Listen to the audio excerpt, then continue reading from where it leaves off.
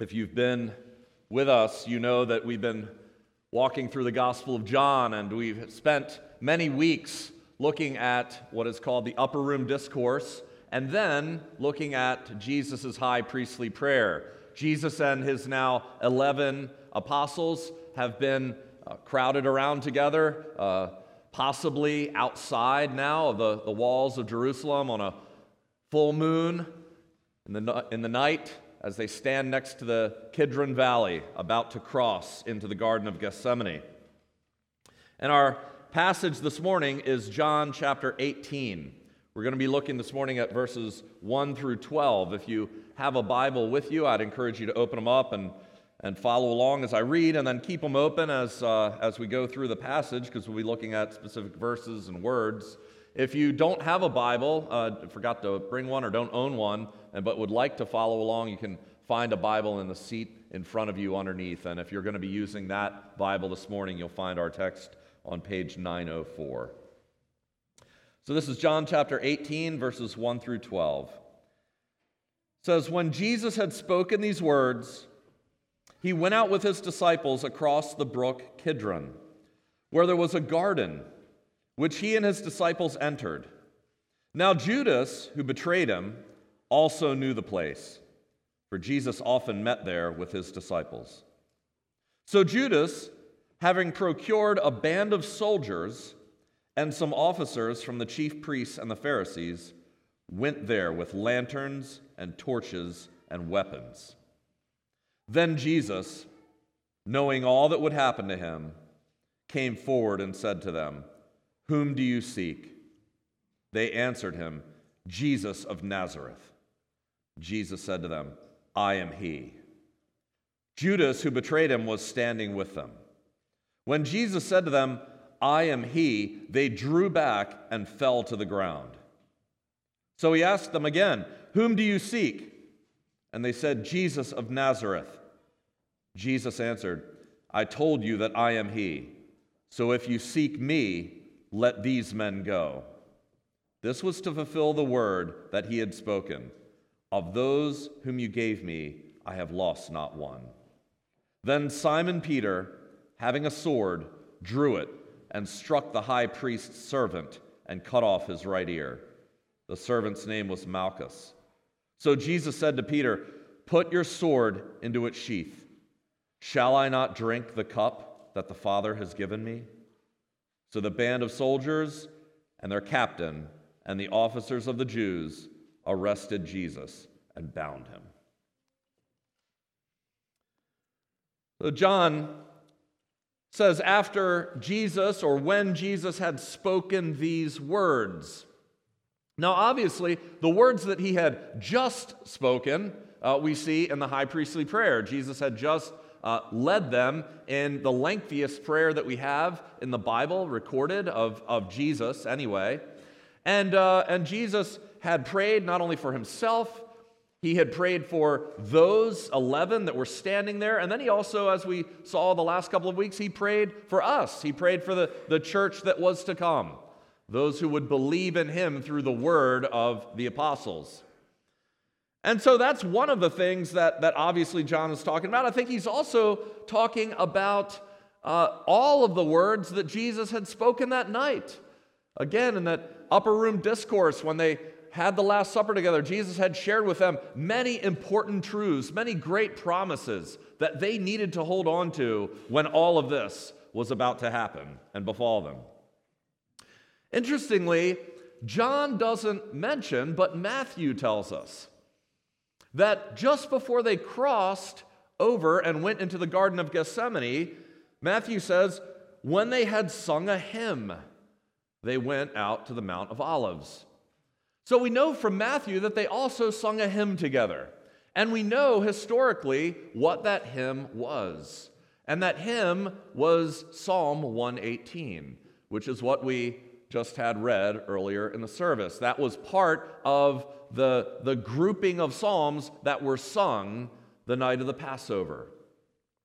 And it's interesting when you look at Psalm 118, just how perfectly it fits with what was to happen that night. Psalm 118 says, "Oh, give thanks to the Lord, for he is good. His steadfast love endures forever. Let Israel say, his steadfast love endures forever. Let the house of Aaron say, his steadfast love endures forever. Let those who fear the Lord say, his steadfast love endures forever. Out of my distress I called on the Lord. The Lord answered me and set me free. The Lord is on my side. I will not fear. What can man do to me? The Lord is on my side as my helper. I shall look in triumph on those who hate me. It is better to take refuge in the Lord than to trust in man. It is better to take refuge in the Lord than to trust in princes. All the nations surrounded me. In the name of the Lord, I cut them off. They surrounded me on every side. In the name of the Lord, I cut them off. And then it goes on to say this: the stone that the builders rejected has become the cornerstone. This is the Lord's doing. It is marvelous in our eyes. And it ends with, bind the festal sacrifice with cords up to the horns of the altar. They sung that hymn just before crossing over the Kidron Valley and heading into the Garden of Gethsemane. Now, Matthew and Mark tell us, Luke doesn't and John doesn't name the garden. John just says here where there was a garden. Matthew and Mark tell us that it was named Gethsemane, which means oil press. They were crossing, if you've ever been to Israel and been to Jerusalem, or if you've seen photos or even pictures drawn in your Bible, what you see is that there's a valley called the Kidron Valley, which is next to the city of Jerusalem. It's below the wall there. And then on the other side of that valley is the Mount of Olives. And on that hill there, called the Mount of Olives, you had lots of olive trees. And so there was this garden, presumably there, called Gethsemane, which meant oil press. It was a garden probably owned by a wealthy supporter of Jesus and his mission. And so this wealthy supporter would allow Jesus and his disciples, when they were in the area, when they were there in the area of Jerusalem, to go into that garden. It was probably a walled garden. It was a place of refuge, a place of prayer, a place where they could go and talk about the day's events, where Jesus probably taught them, where they prayed together. All of that happened in that garden called olive or oil press. Now, what we see here is that John tells us Judas, who betrayed Jesus, also knew the place, for Jesus often met there with the disciples. Luke tells us that as well. He says that every day when Jesus was teaching in the temple, he would do that during the day, but at night he went out and lodged on the mount called Olivet. It was his custom, Luke said, to go to the Mount of Olives, and the disciples would follow him there. One scholar says this: the time at night and the location away from the city itself, removed from crowds that would become mobs, provided the betrayer with an ideal venue in which to bring the arresting officers right up to Jesus. See, the betrayer knew exactly where this place was. They all knew. All the disciples knew because they went there all the time, and it was there that Jesus went. When he left the city of Jerusalem that night after saying that people were coming and that one of them had left to betray him and was going to bring soldiers to arrest him, you would think, if you're an observer of just with the naked eye, that when Jesus and his disciples leave the city and they cross over and are walking away, that they would be going into hiding. That's why they went into this secluded garden surrounded by walls.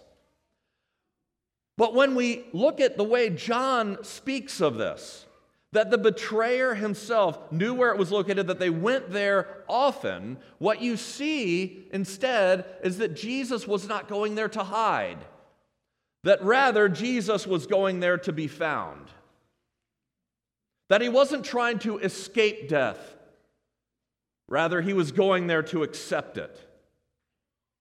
Of course, we know that accepting this suffering wasn't easy for him.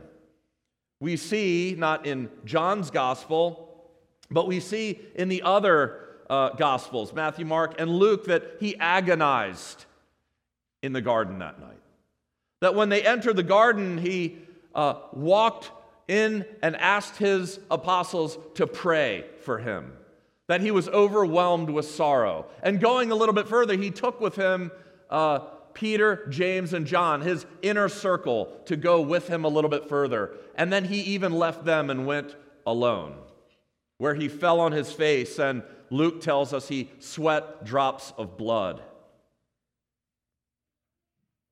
It's interesting that Peter, James, and John were the three that he brought furthest with him to see the agony in the Garden of Gethsemane, because it wasn't too long before that he took those same three with him on the Mount of Transfiguration. That it was on the Mount of Transfiguration that those three got to see his deity unveiled. That those three got to witness the glory that had been veiled but was unveiled at that moment. And it is here in the garden that Jesus takes those same three to witness his full humanity, as he sweats drops of blood and agonizes and prays that he could be released from this cup. Hugh Martin, who actually pointed this out to me, he was a 19th century Scottish pastor, and he said this. I found this very interesting. He said, if Peter could have gotten his own way, he would have been on the Mount of Transfiguration still. And there never would have been the agony of Gethsemane. He would have made tabernacles, and he would have dwelt there, enjoying the glory and striking from the shame. But then, this proposed arrangement of this would have cost the world salvation. For it was not amidst the glory and the radiance of the holy mount, but amidst the darkness and the anguish of the garden and the section of the cross, that redemption was achieved and sealed. John tells us that suddenly there arrives there quite a show of force. Verse 3. What we see is that Judas is leading the way. Now, he's not leading these guys in the sense that he's their commander, but he's leading them to where this guy is. He's the rat, and they're following him so that he can hand him over. And what we see from John, who was an eyewitness that night, that Judas came not with a couple of guys. He came with a bunch of, on the one hand, Roman soldiers. Now, the actual word that John uses can mean hundreds of soldiers. Perhaps that's what it was. Now we say, well, how in the world is Judas, a man who has no command whatsoever over the Romans, going to acquire a bunch of Roman soldiers to come and do this thing that he wants done? Well, interestingly, we know that at Passover, the city of Jerusalem was filled with Roman soldiers because they were there to keep the peace in case a riot broke out. And so Judas had at his disposal a bunch of Roman soldiers that he could go to and say, hey, look, we're about to apprehend this guy. There could be trouble. Well, that could bring these guys out to make sure that no trouble happens and that whoever they're arresting goes peacefully. But he also brings with him the temple police of the Sanhedrin. The Sanhedrin were essentially the Supreme Court in Israel, in Jerusalem. And so not only does this band of Roman soldiers come, but also the temple police from the Sanhedrin. And so right here in this grouping, you have both Jew and Gentile alike.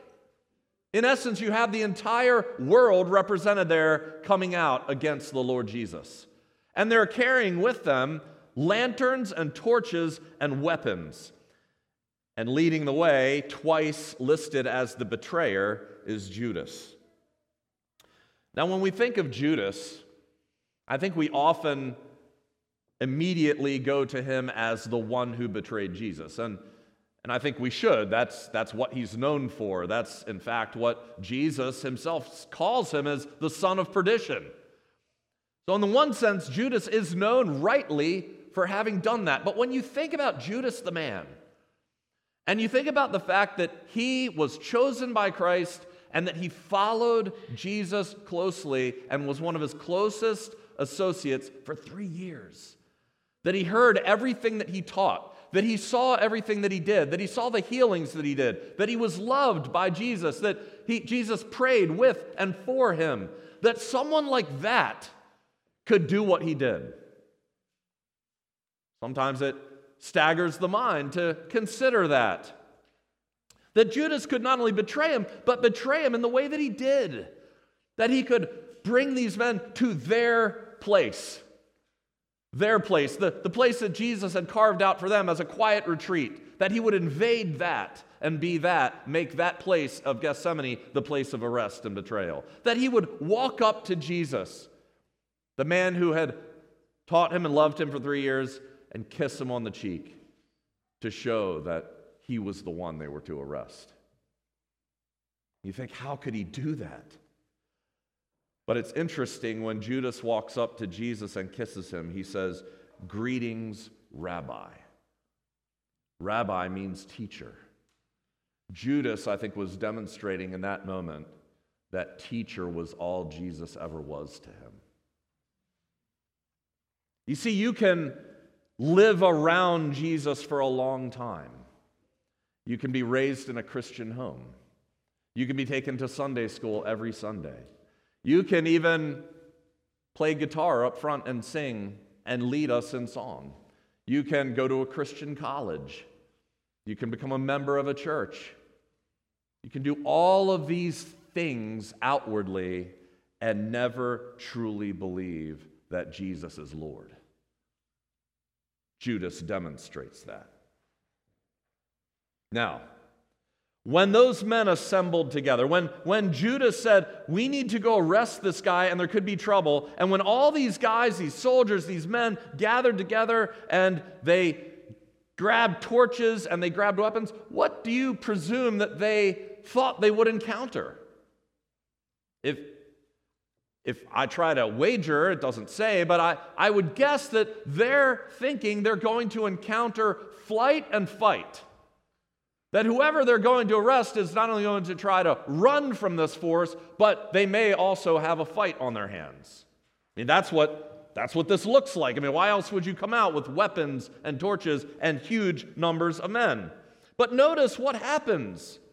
When they arrive at this place, it says in verse 4, Jesus, knowing all that would happen to him, came forward and said to them, "Whom do you seek?" John doesn't give us the prayer in the Garden of Gethsemane. In a sense, he swaps out that prayer for the high priestly prayer, the prayer that we just went through that the Synoptic Gospels don't give us. But John kind of summarizes the prayer in the garden with that one little clause there, comma, knowing all that would happen to him, comma. You see, Jesus knew and foresaw what would happen to him, and that's what gave him the agony in the garden. But knowing all that would happen to him, John says he came forward. And he says, "Whom do you seek?" Jesus is the first to speak. They don't have to ask. They don't have to shout anything.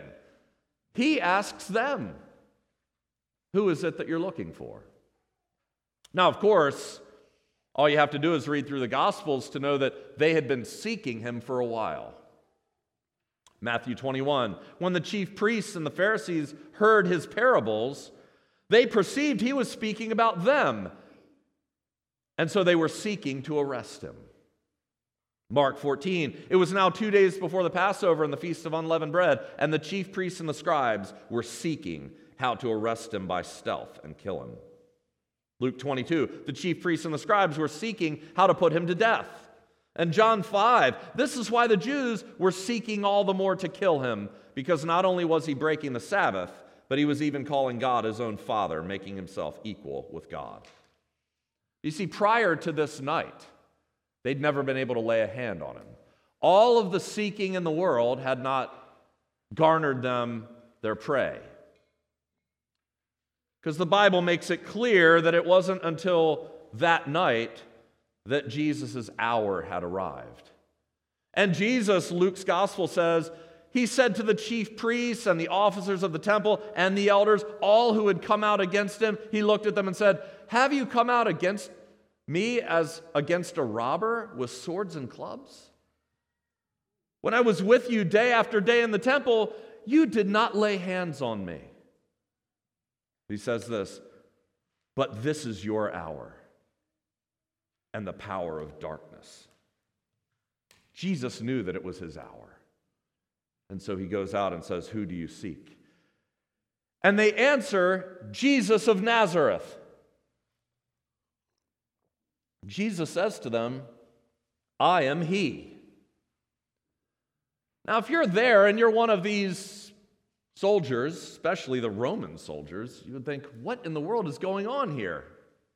That's what I think I would be thinking. I mean, can you imagine what's going on in their minds? That maybe even Judas is wondering what's going on. All of the planning, all of the scheming, all of the backdoor discussions, all of the discussion of, hey, if he tries to go this way, we'll cut him off here. If he tries to go that way, we'll cut him off here. Maybe discussions of where will he try to escape to. All of these things going on. And Judas saying, "I will walk up and kiss him, and then you'll know who it is." And all of this. And Jesus cuts it all off and says, "Here I am." Not a fight. No defense. He simply steps forward and identifies himself. Now, on the one hand, Jesus is simply identifying himself. They say, "We're looking for Jesus of Nazareth." And he says, "Well, you found him. Here I am." On the other hand, though, Jesus is saying something far more profound here. Because in our English Bibles, in order to make this comprehensible, the English translators have added a he on the end of that. "I am he." But if you read the Greek, he simply says, "I am." There are 7 key "I am" statements in the Gospel of John. Jesus, throughout the Gospel, says, "I am the bread of life. I am the light of the world. I am the door. I am the good shepherd. I am the resurrection and the life. I am the way, the truth, and the life. I am the true vine." And each of those 7 "I am" statements, in one way or another, directly points to Jesus. It's Jesus saying to those who could hear and who had ears to hear, "I am God." Every one of those statements, in one way or another, makes a claim to deity. But there were 2 times when Jesus used no qualifier. He simply said, "I am." One was in John chapter 8. Jesus was in a debate with the Jewish leaders, and he said to them, "Your father Abraham rejoiced that he would see my day. He saw it and was glad."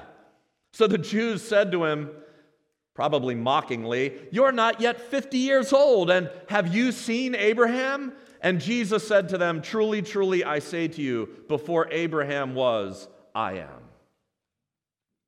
And here he says it again. In John 18, verse 5, Jesus said to them, "I am." Why does he say that? Well, if you go back to Exodus chapter 3, the famous story of Moses and the burning bush. Moses is walking along. He sees a bush that's burning. It's not being consumed. He walks up to the bush and he hears God speaking from the midst of the bush. And God tells him, "Take off your sandals, for the place where you stand is holy ground." And in this discussion that Moses has with God in this burning bush, it says this in Exodus chapter 3, "Then Moses says to God, if I come to the people of Israel and say to them, 'The God of your fathers has sent me to you,' and they ask me, 'What is his name?' what shall I say to them?" And God said to Moses, "I am who I am." And he said to Moses, "Say this to the people of Israel, 'I am has sent me to you. So when Jesus looks at these men and he simply replies, I am, he is saying to all who could hear that night, I am the God of Abraham, Isaac, and Jacob. I am the one who spoke to Moses from the burning bush. In other words, what he is saying to this band is, you came here looking for a man, but what you have found in man is the God of the universe. It was very important that his disciples hear him say this. I think it's very important that we today hear him say this. Because Jesus that night was making it clear to everyone that he was not a passive, sorry victim. He was making it clear to everyone that the creator and the sustainer of all life on earth was even at that very moment sustaining the very life of the men who had come to arrest him. Jesus was making it clear to his apostles and to us this morning that this arrest was entirely voluntary. He was, in other words, surrendering to a force he could have easily vanquished. In fact, Jesus says this to Peter. We'll see in a moment Peter draw this sword out. But in Matthew 26, we hear that Jesus adds a little bit to what John says that he says, that Jesus says, look, put your sword back in its place, Peter. Do you think that I cannot appeal to my Father and he will at once send me more than 12 legions of angels? Do you really think that this pitiful little force could in any way arrest me unless I gave them the authority to do so? Earlier in John chapter 10, when Jesus was talking about himself being the good shepherd, he says this, the Father loves me because I lay down my life that I may take it up again. No one takes my life from me. I lay my life down of my own accord. I have the authority to lay my life down, and I have the authority to take it up again.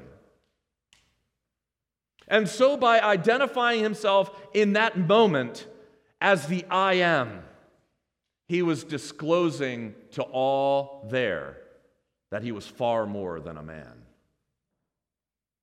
And John tells us that something incredible happened at that moment. Verse 6, when Jesus said to them, I am he, they drew back and fell to the ground. John was an eyewitness of this. Can you imagine witnessing that? Jesus saying, I am, and everyone falling to the ground. Why? Why did they fall to the ground? I'm not sure why. John doesn't tell us. When I thought about it this week, I thought, well, it couldn't have been simply because he identified himself that way, because he's about to say it again, a second time, and they're not going to fall. They're going to come forward and simply arrest him and haul him off. I mean, in other words, it can't be that those words are magic. If you simply say, I am, the result is everyone falls down. Because he said it before. He said it in John chapter 8. I just quoted it. And what did they do? They didn't fall down. They sought to stone him for blasphemy. Also, if you think about it, what in the world would that word, that phrase, I am, have meant to those Roman soldiers? They don't know who the God of Abraham, Isaac, and Jacob is, and yet they fall down as well. I don't know exactly what happened in that moment, but I think that what happened was that Jesus unleashed a little bit of his divine power. And for one brief moment, you see, he was about to hand himself over and become the Lamb. But I think for a brief moment, Jesus was giving the world a preview of the future. That at the name of Jesus one day, every knee will bow. And he gave them that preview that night. Because remember who was there that night. I mean, it was, yes, In one sense, the whole world. It was the Jews and the Romans, the Jews and the Gentiles, and at the end of the age, when Jesus returns, there won't be one human being that will be left standing. We will all bow before his majesty. But remember who else was there? Satan. Satan had entered Judas that night, and so he was present. He was there because he was about to fulfill his destiny. He was about to bruise the heel of the seed of the woman. But even then, when by the naked eye it would seem that Satan was about to garner his greatest victory, Jesus reminded him that one day, one little word is going to fell him. How incredible this is when we really think about this. How humbling this is that the great I am, that the God of the universe so humbled himself, that the Lord of all, standing there that night, essentially humbled himself and held out his hands so that they might be nailed to a cross. Jesus asked them again in verse 7, "Whom do you seek?" And they said, "Jesus of Nazareth." And Jesus answered, "I told you, I am. So if you seek me, let these men go." Jesus repeats himself. Who is it that you seek? He has them say it again, Jesus of Nazareth. Why? Why do they have to say it again? It's because Jesus wants them to repeat his name. He wants them to repeat his name because Jesus, that specific Jesus, was named Jesus because it meant the Lord saves. And Jesus makes sure that they make it clear with their own voice that that's who they're seeking before he hands himself over in order to save his people from their sins. And Jesus says, and what an amazing statement, "Well, if you've come for me, let these other guys go." Think of that statement. In one statement, you have the doctrine of the atonement. Jesus says, "Take me and let my sheep go free." My sheep who couldn't stay awake and pray with me although I asked them to. My sheep who will be scattered and run from me in my moment of greatest need. My sheep, one of whom who will curse my name and deny 3 times that he even knows me. Let them go free so that I, the sinless one, may die in their place. Take me. Isaiah 53 says, "He was pierced for our transgressions. He was crushed for our iniquities. Upon him was the chastisement that brought us peace, and with his wounds we are healed." Jesus, in that moment, when he said, "Take me and set them free," is exemplifying the good shepherd who lays down his life for his sheep. Out of their own mouth, Jesus leads them to declare for all to hear that he is Satan's target. Their business is with him. Interestingly, John says this was to fulfill the word that he had spoken, "Of those whom you gave me, I have lost not one." It's a quite amazing statement there, because normally when you're reading through the Gospels, and the gospel writer says, this was to fulfill what had been written or what had been spoken, the gospel writer is referring back to an Old Testament prophecy. So, for instance, you find in Matthew chapter 2, when Jesus was born, he arose, meaning Joseph, Jesus' earthly father, he arose and took the child and his mother by night and departed to Egypt and remained there until the death of Herod. And then Matthew says this was to fulfill what the Lord had spoken by the prophet, "Out of Egypt I called my son." What's really interesting about this is that when John quotes this was to fulfill what he had said, John isn't referring back to an Old Testament prophecy. He's referring back to something Jesus had just said moments before in the high priestly prayer. In John 17:12, Jesus prays, "While I was with them, I kept your name, which you have given me. I have guarded them, and not one of them has been lost, except the son of destruction," meaning Judas. Jesus has just prayed that, standing there by the Kidron Valley, that only one of the apostles would be lost, and that the rest would be kept. And here Judas is, the one that was lost, standing there to arrest him, and they hear Jesus say, "Set them free." John said that was to fulfill what Jesus had just said would happen. It's so amazing that John is quoting Jesus as though he is a prophet, an Old Testament prophet. Although it's not that amazing when you think that everything the Old Testament prophet said was the Word of God, and here was the Word of God incarnate, saying these things. And then John tells us Simon Peter, having a sword, drew it. He struck the high priest's servant and cut off his right ear. The servant's name was Malchus. Now, the sword that Peter most likely used was a short sword, a Roman short sword. It was like a long dagger. And that was used by the Roman soldiers who knew how to use it. It was used to stab, not swipe and cut. Peter obviously doesn't know how to use the thing. So he clumsily swipes at the guy rather than stabbing him and misses his head completely and just glances and cuts off his ear. Now let's give Peter some credit here, because I think if we think about that night, we really only ever focus on Peter's denial oftentimes. He denied Jesus 3 times before the rooster crowed, which we will see. But one of the things that Peter said prior to all of this is that he would stick by Jesus even if he had to die, that he would never leave Jesus. Of course, Jesus tells him, "Yeah, you're going to deny 3 times you even know me." But think about it. In the moment, it seems that Peter means what he said, because they're surrounded.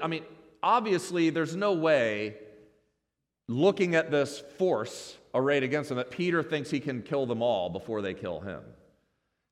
It looks as though he's going to defend Jesus even if it costs him his life. And so he tries to defend him. Now, I can only imagine the rage that he feels towards Judas. Here's a man that, maybe he prayed with on a number of occasions, that he shared meals with, a guy that, how could you possibly have done this? I could imagine the person he most wanted to kill was him. He happens to swing at the high priest's servant. Now, of course, we know that Peter's going to deny Jesus, and I think when we see this complex man, this picture of a man who sometimes has great courage and sometimes runs from a little girl by the fire, I think we can see ourselves in him. Because I know if I look at my own life and my own walk with the Lord, sometimes I have great courage. Sometimes when I'm confronted by a non-Christian in this world and he's asking me questions about the Lord, I reply with my biblical wisdom and knowledge, and I put down every argument that's raised, that's lofted up against the Lord. And then other times, I find myself running like a coward, unable to know what to say. I think sometimes our faith looks as rock solid as can be, and sometimes I think we wonder if we have any faith at all. And that's what we find in Peter. Interestingly, it is John's gospel, and only John's gospel, that names both Peter and Malchus, the high priest's servant. If you read the other accounts, Matthew, Mark, and Luke, they don't name Peter. They just say one of the guys grabbed a sword and hacked off the ear of the servant of the high priest. Scholars have wondered why it is that John is the only one that actually names Peter. And I was reading Richard Bauckham's book, Jesus and the Eyewitnesses. It's a great book. And one of the things that he surmises in there, I think it's a great argument, is that the other three Gospels were written prior to AD 64, which is when Peter was killed, which is when he was martyred. And because they were written prior to AD 64, Peter was left anonymous in order to keep him safe. That Peter was out preaching, that he was trying to lead people to the Lord, and if it had been written in those Gospels that it was Peter who had hacked off the high priest servant's ear, he would have been a marked man, more so than he already was. By the time John wrote his Gospel, it was late, probably anywhere from 80 to 100 or something like that. And so it was far after Peter had been crucified, and so there was no danger in revealing who it was. So John came along and said, I'll tell you who hacked it off. It was Peter. Now, if he was never named, I think if I was reading this and I had to guess who it was, I probably would have guessed Peter. Because in my mind, they brought two swords that night. I would think the one guy that was holding one of the swords was probably Simon the Zealot. Peter was probably holding the other one, but Simon would have known how to use it. So out of the two, Peter would be my guess, and we find out that is who it was. And Jesus turns to Peter. He says, "Put your sword away, Peter." Essentially, I am allowing this to happen. Interestingly, it's Dr. Luke who tells us that Jesus healed the man's ear before he said that. Jesus looks at Peter and says, "Peter, shall I not drink the cup that the Father has given me?" When Jesus refers to the cup, he is referring to the cup of God's wrath. Isaiah 51, wake yourself, stand up, O Jerusalem, you who have drunk from the hand of the Lord the cup of his wrath, who have drunk to the dregs the bowl, the cup of staggering. Jeremiah 25:15, thus the Lord, the God of Israel, said to me, take from my hand this cup of the wine of wrath, and make all the nations whom I send to you drink it. Revelation 16:19, the great city was split into three parts, and the cities of the nations fell, and God remembered Babylon the Great to make her drain the cup of the wine of the fury of his wrath. The cup that Jesus was agonizing over was far more than the physical torture that he was about to endure. As brutal as that was, crucifixion was known as the worst form of torture that the Romans could think of. But that cup paled in comparison to the cup of wrath that he was about to drink to the dregs. What's so amazing when you read his statement here is in John's summary here of the prayer of the Garden of Gethsemane, where he says, I must drink the cup that the Father has given me, is that only moments before he had begged 3 times that the Father remove the cup from him. How can he go moments before saying, Father, please take this cup from me, to mere moments later boldly coming forward and saying, I must drink the cup of the Father's wrath? Well, remember what he says at the end of his pleading. Father, yet not my will, but yours. When Jesus, the perfect Holy One, says, not my will, but yours, he means it. I think when we say it, oftentimes we don't. That Jesus could change so dramatically means that when he stood up from that prayer, he was 100% devoted to his Father's will.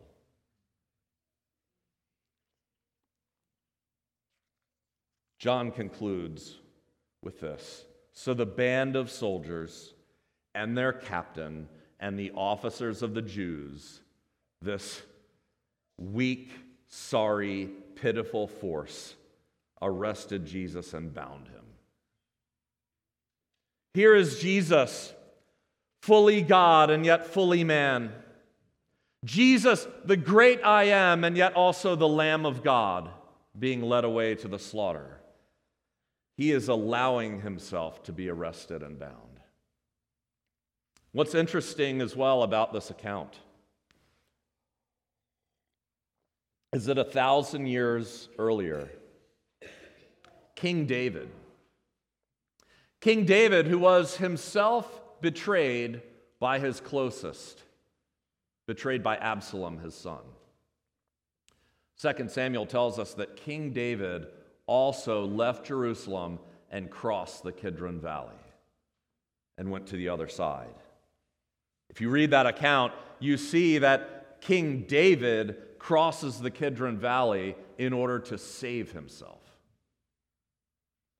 And here we have in this account, 1,000 years later, David's greater son, also betrayed by his closest, crossing the Kidron Valley to save others. King David crossed the Kidron to save his life, and Jesus crossed it to give his.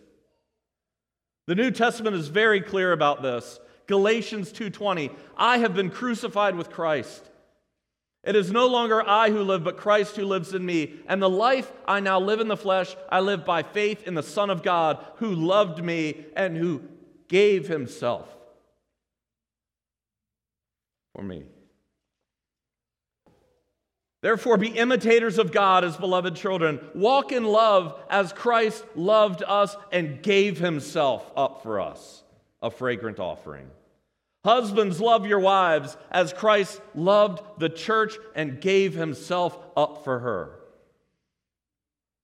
We wait for our blessed hope, the appearing of the glory of our great God and Savior, Jesus Christ, who gave himself for us to redeem us from lawlessness. Brothers and sisters, this morning rejoice that Jesus gave himself willingly for you. And that night, in the light of the full Passover moon, he asked a question, whom do you seek? And I ask all of you that this morning. Whom do you seek? Because all of us seek after someone or something in this world. Our scripture passage this morning says, seek the Lord while he may be found. Because please understand that it didn't end that way. If we just stop here, then it's a sorrowful story with a bitter end. But only 3 days later, as Mary Magdalene stood by an empty tomb, that same voice that asked the question that night asked her, woman, whom do you seek? Brothers and sisters, this morning rejoice, because the voice that spoke to her came from the risen and glorified Savior, who will one day return to complete the redemption that he began that night. Let's pray. Father, thank you. Thank you for this passage. Thank you for reminding us of our Lord and his sacrifice. Thank you that he did for us what we could never have done, that he gave himself up to save us from our sins. May we never forget that. We pray in Jesus' name. Amen.